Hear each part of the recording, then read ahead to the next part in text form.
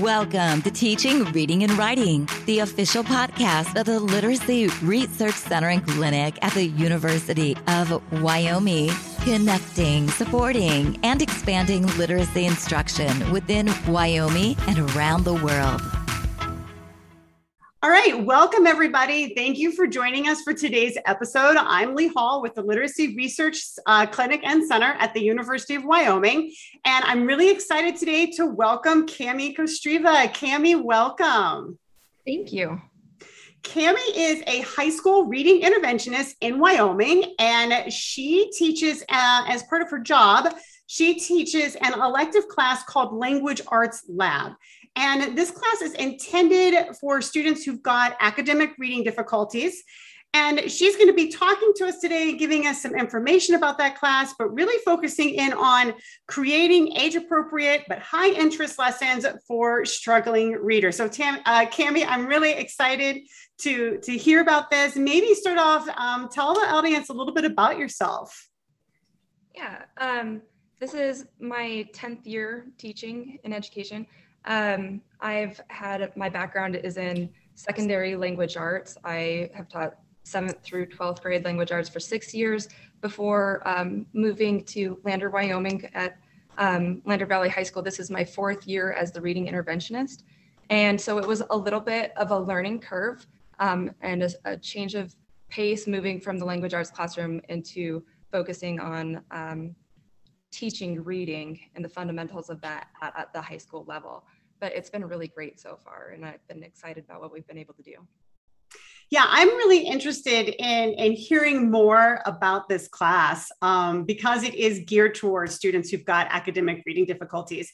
Can you talk a little bit about what these classes look like and the kinds of things that students learn in these classes, or maybe even the kinds of students, right? The kinds of difficulties that they have with reading that you're working to address in these classes?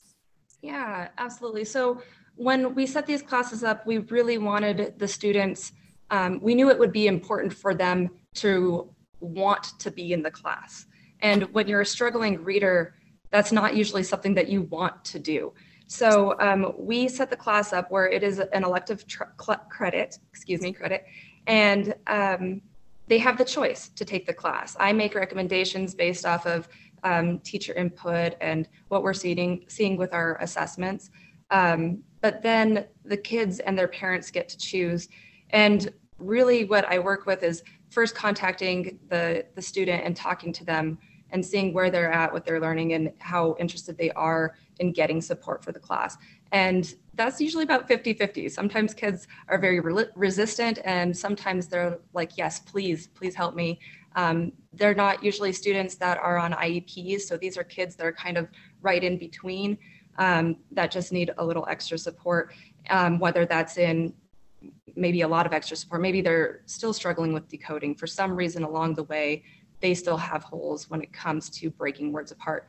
Or maybe it's in comprehension, or maybe it's just in the strategies that they're using to analyze the text. So the range of students that I'm working with is pretty broad. It could be 9th through 12th.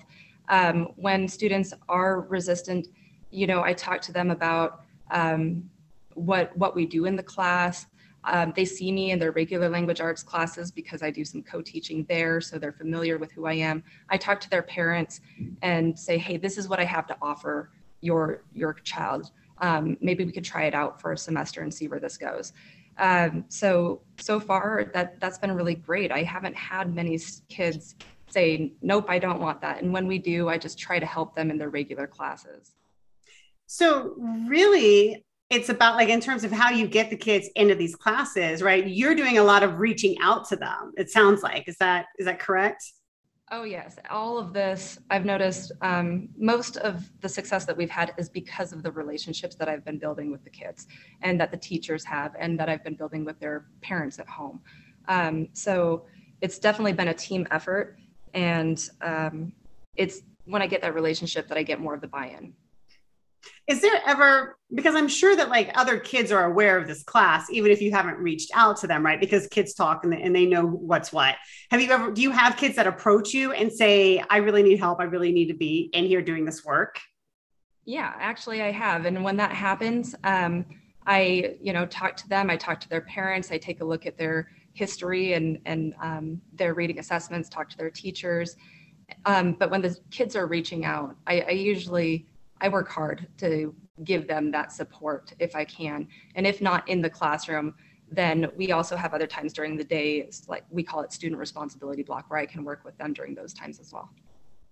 So one of the things that was really interesting, I thought about when we were talking before we started recording, that you said you do in this class, is that when you're designing lessons, you pull in texts of interest. And I'm guessing, and I definitely want you to talk about this because I think people are going to find it really interesting and helpful, right? I'm guessing you design lessons around the different skills and strategies, whatever they need help with. And then eventually you make this connection to academic texts, with the idea being that then they're then going to go into their academic classes and be able to transfer these skills. So can you talk a little bit about what this process looks like? And then I don't know if you're able to or not, or if you can, how well the students are able to make that transfer. Yeah, absolutely. So for instance, if I have a class where we're focusing on decoding and we're still breaking words apart, it's really important that they get explicit, systematic instruction on how to do that.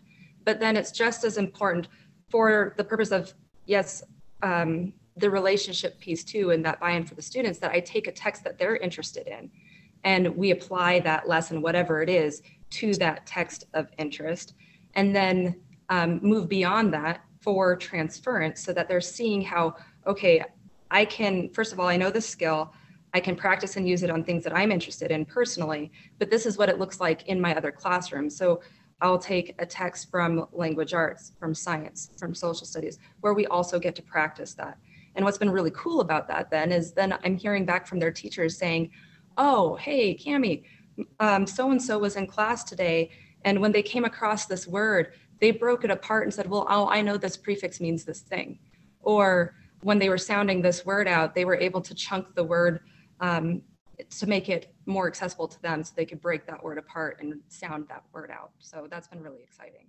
That's just really cool, because I know, right, like that making transfer, that's something that struggling readers struggle with. They have a really hard time with it, even if they know it really well and can do it in your setting. So that's really cool that you're starting to get, some reports back from teachers that are showing that these kids are being able to do that they're showing that they can.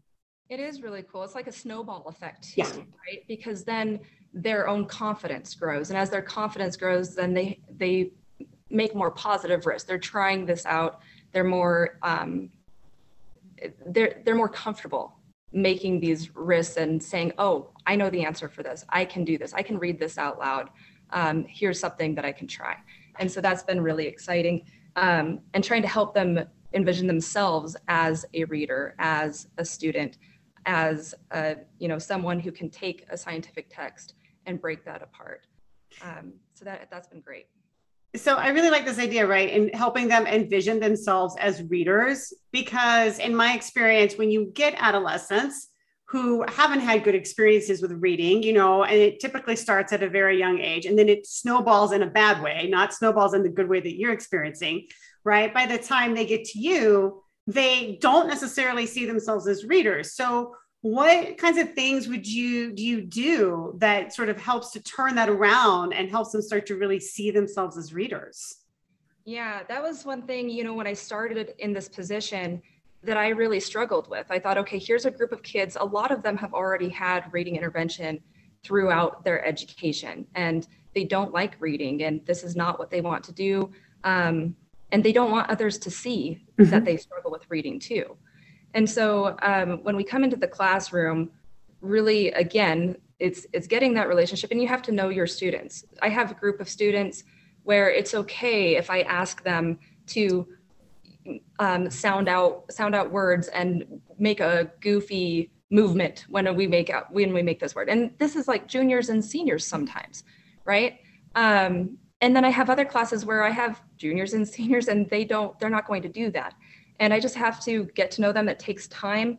But once they see that my goals are the same as theirs, I want them to be as successful in their own things. And this is how these things can connect, what we're teaching, what we're learning with their personal goals. that really helps. Some ways that I try to do that is by getting them involved in helping make the instructional decisions as much as I can.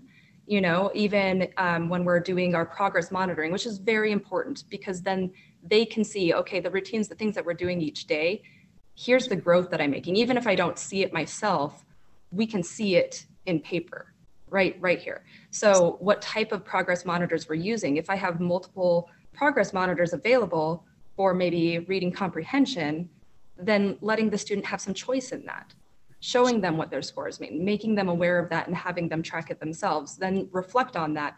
What are you doing well and what's my plan to move forward? And then I'm trying to facilitate that and help them. So getting those texts of interest is really big in that, and giving them choice in the classroom. Yeah. Yeah. I mean, this has just been so inspiring to hear. And it's really great to hear about how you're empowering your students. Like, it's not just about teaching them skills, right? It's about having them take charge of who they want to be, and empowering them to be the kinds of readers that they want to be.